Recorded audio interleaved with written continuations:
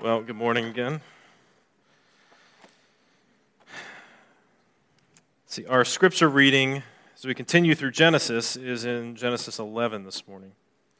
So, read with me starting at verse 1. Now the whole earth had one language and the same words. And as people migrated from the east, they found a plain in the land of Shinar and settled there. And they said to one another, "Come, let us make bricks and burn them thoroughly." And they had brick for stone and bitumen for mortar. Then they said, "Come, let us build ourselves a city and a tower with its top in the heavens. And let us make a name for ourselves, lest we be dispersed over the face of the whole earth." And the Lord came down to see the city and the tower which the children of man had built. And the Lord said, "Behold, they are one people, and they have one language. And this is only the beginning of what they will do. And nothing they propose to do will now be impossible for them. Come, let us go down and there confuse their language, so that they may not understand one another's speech." So the Lord dispersed them from there over the face of all the earth, and they left off building the city. Therefore its name was called Babel, because there the Lord confused the language of all the earth. And from there the Lord dispersed them over the face of all the earth. It's God's word. I don't know about you, but I watched more news this week than I ever care to watch. And I was just thinking about, there's a line from T.S. Eliot in the choruses of the Rock, I don't know, which is about 100 years old at this point, and he says, he's reflecting or lamenting, where is the knowledge and information? Where is the wisdom and knowledge? But we have God's word. So let's go to him in prayer so we can hear the wisdom that is from above. Father, we need you to speak to us through your word. We need your Spirit to be at work, to open our hearts to receive it. And most of all, we pray that you would make clear the good news of Jesus. To draw us closer to you, we ask in his name. Amen. You ever had the experience of taking a hit to your pride? You don't usually forget it, because you either learn a lesson from it, or it's one of those grudges that you nurse for a long time. Of course, at that point, perhaps you're not willing to admit that it is your pride that was hurt. Whatever the case may be, I remember distinctly my freshman fall at college. Now, I had been a good student through high school, and it just kind of came easy to me in high school. Never really had to study that hard, felt like I had to work super hard to get good grades, and I was kind of proud of being a good student. And most of the classes, of course, that I was in were kind of freshman-type classes, but I did take this one class on World War II history. And I was enjoying it. It was a great class. But I took the first exam and got it back, and it was a B-. Not the worst grade, but not great, Just very average. And I was surprised, because I'm a good student. And it was kind of a wake-up call, right? It was sort of pinprick in my ego about who I was as a student. I started to realize how much I had to learn about studying, how much I needed to start to figure out about how to keep up with the reading and all these other things that go into it, right? Just that little pinprick, though. And it's deflating. Pride is a strange thing. A lot of theologians have called it the most fundamental sin, the sort of sin that's underneath all of them. Whatever the merits of that are, it is true that pride affects all of us. And it has many guises. Sometimes it's loud, it's overt, it's thumping your chest. But other times it's subtle, worming its way even into the shyest heart. But pride, it's funny because we can be proud of things which are good. You're proud of others, right, that you know and love and their accomplishments, and that's a good thing. But being proud of something and being proud are two very different things, although very subtly connected often, aren't they? This is a story about being gathered in pride and being scattered in mercy. But as we will see, it is also about being gathered again in grace. So gathered in pride, scattered in mercy, gathered again in grace. So it is a story about pride. This is sometime, we don't know how long, after the flood. Noah and his kids have had kids. And what we get is this picture of the ancient Mesopotamia. That is essentially in Iraq. When you hear about these places like Assyria and Babylon, they're all in what is now modern-day Iraq. And some of the oldest civilizations we know are in that part of the world, along the Euphrates River, some of the oldest. And what we get is a description of the city being built up. And the people being particularly proud of this temple that they're building. It is a tower, but every commentator will agree this is what we call a ziggurat. It's kind of a step pyramid. So unlike the Egyptian ones, which are, straight angular lines down, these were built as sort of a step. There are other cultures in the world that built similar types of pyramids, but this was really common in ancient Mesopotamia. So this is a temple to gods, or the gods, but it is really about them. What they're really concerned about is themselves. Because what they're saying is, we're going to build this thing and we are going to make our name great. That's a really important line. We're going to make our name great. Their goal is for their own selves, their own sense of being important, being significant. That's what they really want, is to be significant themselves. The gods, of course, may be helpful in that, in their way of thinking, but it is about themselves. And so they're also building a city because what a city does is consolidates effort.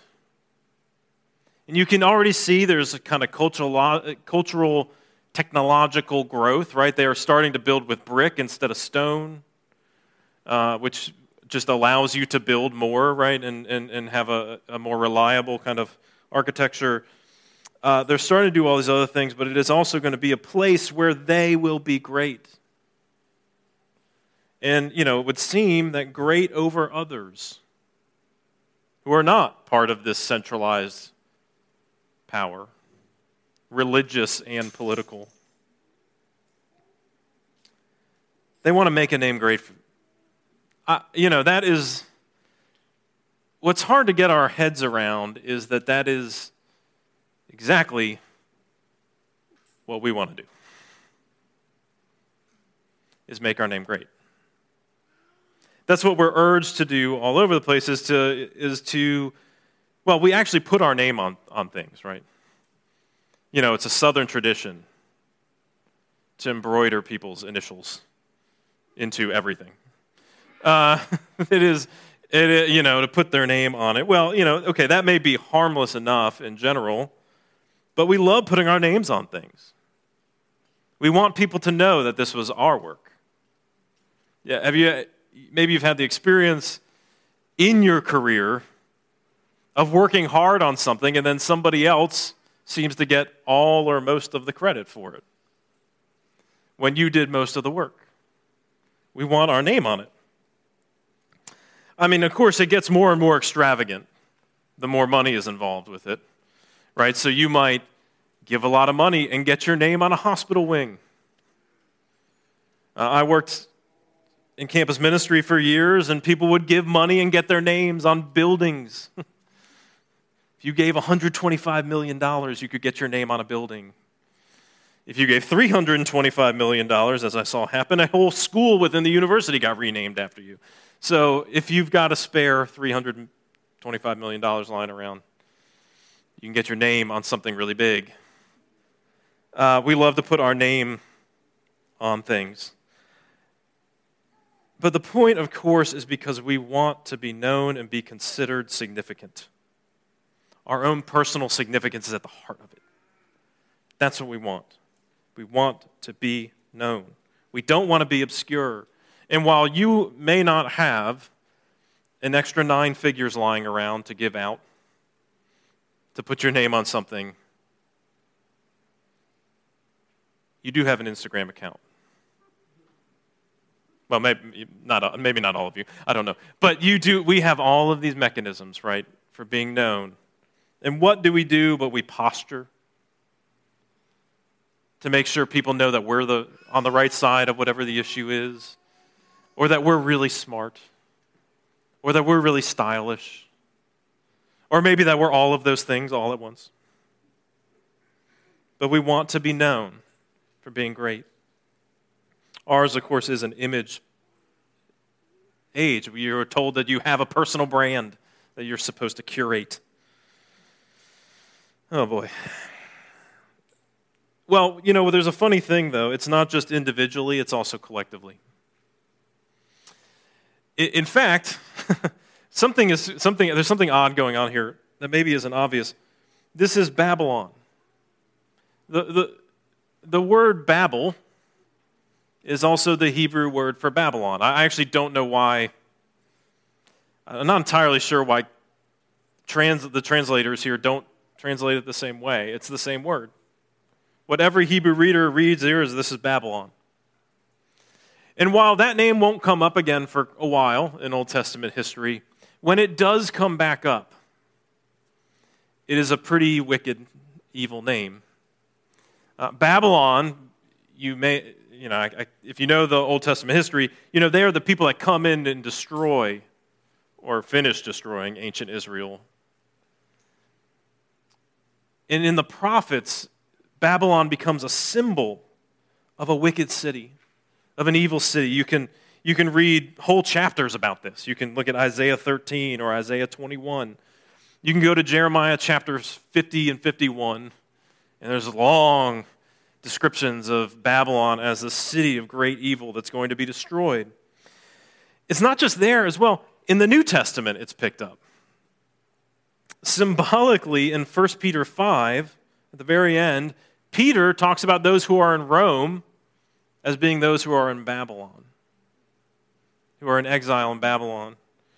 And Revelation picks up this idea in chapter 18 and echoes those old prophets. There's a whole chapter that's about celebrating the fall, the downfall of Babylon as the symbolic city of evil. So that it is not just that pride is an individual problem, but it's also a collective problem. We take pride in all kinds of collective things, right? Our country, our region, our state, our political affiliations. Been a little bit of that this week, hasn't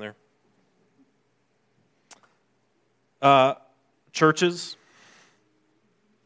can be sources of pride. And this is the thing, pride collects around those things that are actually good. Now, patriotism is not a bad thing. But pride can be. Your views on how a country should be governed. Not necessarily inherently a bad thing, but the pride that comes with it can be. It is a good thing to love your culture and your history, but to be proud is a whole other ballgame. And of course, individually, right, your achievements, your career, your talents, your family, your relationships, your spiritual growth, all of these are good things. but pride is always knocking at the door. So that the line between being proud of those good things and becoming proud is often really hard to distinguish. We skipped over, we finished up talking about the story of Noah, and we skipped over the end of chapter 9 and chapter 10. Now, chapter 10 is a genealogy, so I don't think anybody's too worried about why we skipped over that. But we've talked a little bit about why genealogies are there, but they make for odd sermons. The end of chapter 9 is a story about Noah. Later in life, he's planted a vineyard. He starts making wine. And then drinks too much. Gets drunk and passes out naked in his tent. And his sons respond differently. One of them mocks him. The other covers him up.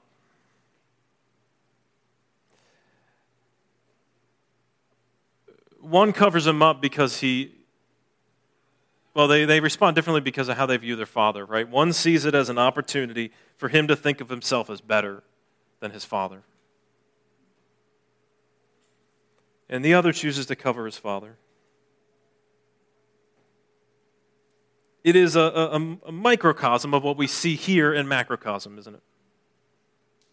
That pride feeds on contrast. That's one of the basic ways you know that pride has gotten a grip, is because you define yourself, you define your group over against another. And when that creeps in, you know you've got pride on your hands. Because pride thrives on the contrast. As Jesus said told in one parable about one man praying, right? I thank you, Lord, that I am not like those others. He is praying out of his pride. You know you're not simply proud of someone or something when it is only meaningful in contrast to those that it is not, those that it has defeated, those that it wants to defeat. So that's what's going on in this city. It is proud. But then God decides to do something. He decides to scatter it in his mercy. Did you notice God's perspective in verse 5? It's supposed to be funny. They think they're building this tower that's going to reach up to heaven. And then it describes it as God needing to come down in order to see this minuscule thing that they're doing, right? It's a joke, right? That they think, oh, this is so amazing, right? That we are building this tower to heaven. And to God, it is so insignificant that he can barely even see it. It's a joke. It's sarcasm. God has to come down to see what are they doing here? What is this insignificant thing that they think is such a big deal? One commentator says that, this narrative captures simultaneously the absurdity and the gravity of it. Right? And the way that God is coming down to be able to tell what's going on captures the absurdity of it. But of course, the way that God talks about it captures the gravity. The gravity of what they are doing, the pride that has taken over. You see, God's not threatened by it. Right? That's obvious enough. This is insignificant when it comes to God. Oh, they think they're going to be like God, just like Adam and Eve did? I mean, come on, guys. No, God is not threatened by it, but instead he sees the potential of what we will do to one another.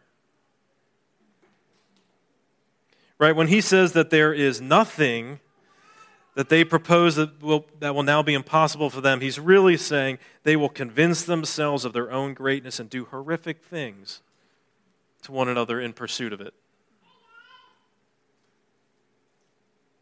It is in many ways the same problem we've been talking about. And we were told this, right? That the problems would not go away simply because of the flood. They're back. And so God's intervention here is to confuse their language, to frustrate their efforts to consolidate power, to consolidate worship. This is a work of mercy. I mean, I suppose in some sense you could call it judgment, but it's really a work of mercy. God is sending them out in order to keep them from dominating one another. Of course, there's a real irony in the midst of these passages as you think about the story at the end of chapter 9 and Noah's sons, and as you get through these genealogies, and as you get to the nations being scattered. That these passages have a pretty checkered history of interpretation, that even churches have reinterpreted the fact of differences in racist ways. I mean, but leading up to the Civil War, this was part of the justification that many Christians gave for racism, for having pride over others, is that God is the one who's, cursed one race and kept them separated.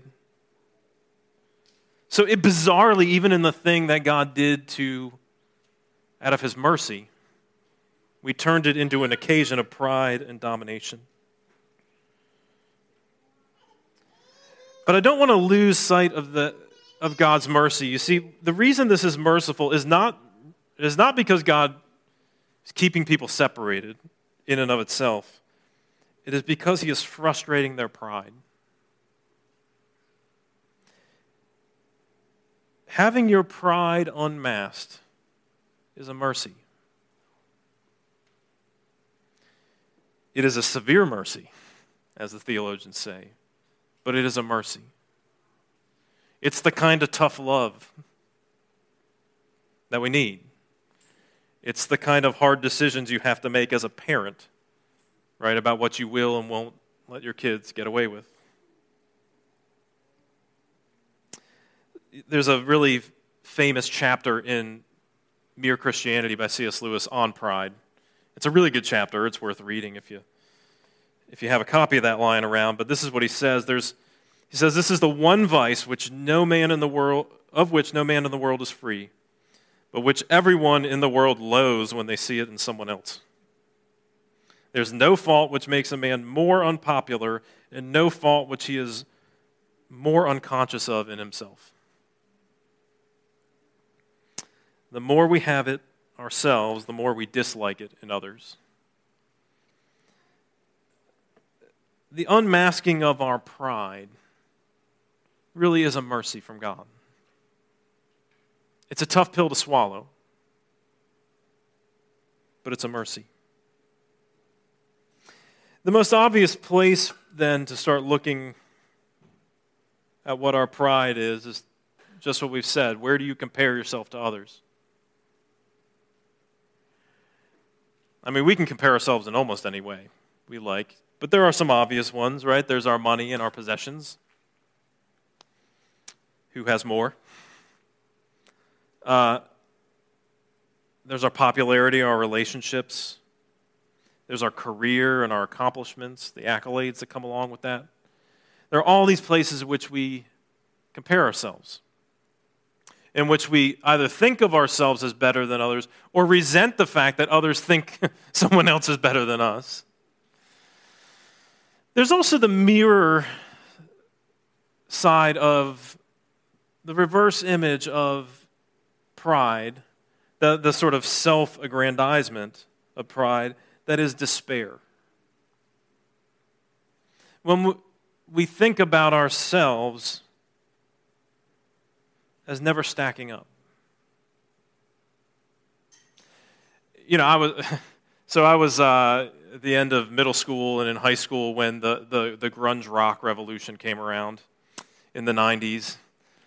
Some of you may remember it, but some of you don't.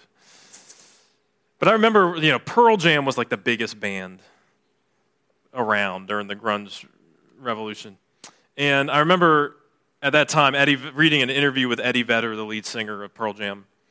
And they were trying to get away from the sort of glam rock thing and all the, and just the whole self-image thing that this manicured self-image of all these bands from the 80s and early 90s. And he said, sometimes I see my face on the cover of a magazine and I hate that guy. He hated it because he was starting to become like the thing that he hated. And it tells you something, right? That self-loathing is just as self-centered as self-aggrandizement. Now, I want to be careful here. There may be mental illness involved in some forms of self-loathing, and that needs to be taken into consideration. There may be mistreatment that you've experienced that's involved in that. I don't want to discount any of that. Yet, what I do want to say, though, is it's in the logic of self-loathing, there is a focus on ourselves that takes over, a kind of tunnel vision. So if self-aggrandizement is the sinister version of pride, self-loathing is the tragic. Either way, it is that being stuck in the tunnel vision on ourselves. That's how we start to identify pride. When I'm locked in and can't see anything else. And part of what we need to see is the absurdity of it all.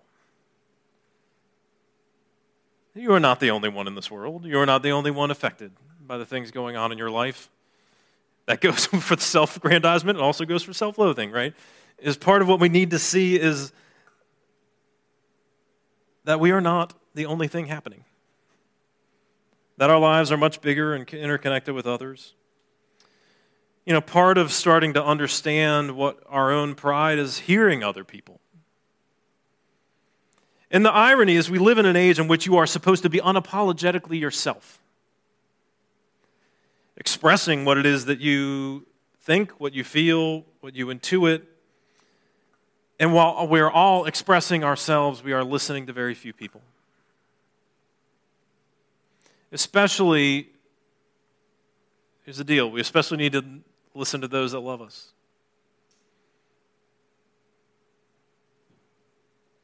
When they're pointing out a problem, it comes from a place of love. Maybe then they're not completely right. But maybe they're not completely wrong. That self-critical stance is something we're called to. That is the beginning of identifying pride. Is when we can actually take stock of what it is we think and feel and believe about the world and ask hard questions about it rather than living in an echo chamber of those who just reaffirm always everything that we are and everything we believe. So that scattering is a mercy of God, but here's the deal. The story doesn't end here. God's intention is not merely to send everybody to their room. God's intention is actually for humanity to be united, to be unified. Now, there's lots of ways, of course, in which humanity tries to unify, some of which begin with good intentions, with good causes, trying to address real problems and real evils, but so often when we are grouped together around those things, we end up turning what is a good cause into an opposite injustice. The victim becomes the victimizer. It happens in small ways in our lives, and it happens in really large ways. But God has a different plan. And if you want to read about it, go to the beginning of Acts. The book of Acts begins with Jesus risen, right? He's defeated sin and death. He's accomplished everything. He is about to return to heaven. He has reclaimed God's authority over the world. And what does he do? He sends his disciples out to declare the good news in Jerusalem, in Judea, these are concentric circles out, in Samaria, their neighbors, to the ends of the earth. And then, as you get into chapter 2, when he sends the Holy Spirit, that's going to empower them motivate them to send them out. The most amazing thing happens. It's the middle of a feast, so there are folks from all around the Greco-Roman world who naturally speak other languages that are not Hebrew or Aramaic. And what happens? When the Spirit descends and the apostles start preaching, each is able to hear in their own language what they're saying. Isn't that profound? It is the exact opposite of what's happening here. It is the regathering of the nations. It's little surprise then, as we get to the book of Revelation and the vision of what the world is becoming in Jesus, when it becomes a new heavens and new earth, that it's a city, in contrast to Babylon, that is the new Jerusalem, that in which is gathered people from every tribe and every tongue and every nation. And the connection actually is quite clear near the beginning of the book when we get the most amazing vision of worship ever in the Bible. In chapter 5, when people are singing before the throne, they're singing to Christ, and they say, "Worthy are you to take the scroll and open its seals, for you were slain, and by your blood you ransomed a people for God from every tribe and language and people and nation. And you have made them a kingdom and priests to our God, and they shall reign on earth." You see, the difference is that this is a kingdom that God has brought together from everywhere, every culture, every ethnicity. It's a place in which distinctiveness is not lost, but rather a distinct appreciation of the light of the world. The work of Jesus is seen in all of its colors through the prism of the work that he is doing in each of us, refracted through every culture. It hasn't lost its moral bearing. The Spirit is at work. It has lost its pride. You see, the power of the kingdom is humility. And the reason that humility is what makes the kingdom of God so powerful is because it is what animated Jesus.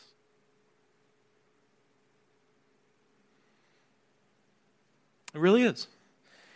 In Philippians, when Paul is describing the humility and care that we should have for one another in Philippians 2, what does he say? You should have this mind among yourselves, which is yours in Christ Jesus, who, though he was in the form of God, did not count equality with God a thing to be grasped, but emptied himself, taking on the form of a servant, being born in the likeness of men. And being found in human form, he humbled himself by becoming obedient to the point of death, even death on a cross. The power of the kingdom is guaranteed because that is how Jesus was effective, in his humility. And that's why he teaches about it. Have you ever noticed how often Jesus talks about humility? Let me just give you a taste. Blessed are the meek, for they shall inherit the earth. Whoever humbles himself like this child is the greatest in the kingdom of heaven. Whoever exalts himself will be humbled, and whoever humbles himself will be exalted.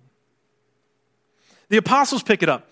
Peter and James quote something we don't even know where it comes from. They both quote it, that God opposes the proud, but gives grace to the humble. Paul says it's one of the fruit of the Spirit. Humility is not simply the opposite of self-aggrandizing pride. The opposite of self-aggrandizing pride was self-loathing, and it's still pride. As Keller puts it, the humility is not so much the opposite of pride in that sense. It is not thinking less of ourselves. It is thinking of ourselves less. You see the difference? You see, Jesus had humility not because he thought less of himself. Actually, whenever they ask Jesus about himself or whenever he talks about it, you think, I wouldn't get away with saying that. And you know what? You wouldn't. I wouldn't. No. It's not that he thought less of himself, but that he thought of himself less. He was not worried about his own name. Instead, he laid down his life. And his name is great because he laid down his life for you. That is what we're called into, is to lay down our lives for others, to think of others more. That is the power of the kingdom. And in a day and age when the name of the church, the reputation of the church is damaged in many, many, many ways, our power is not in trying to make our name great again, but to make the name of Jesus great. Humility is the real power of the kingdom.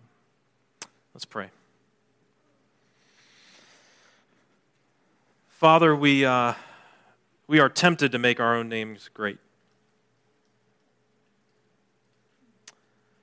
When we think about the kingdom of God, when we think about your work here, I'll confess that ministers are some of the worst about this. But humility, we know, is the currency of your kingdom because it is the very heart of Jesus.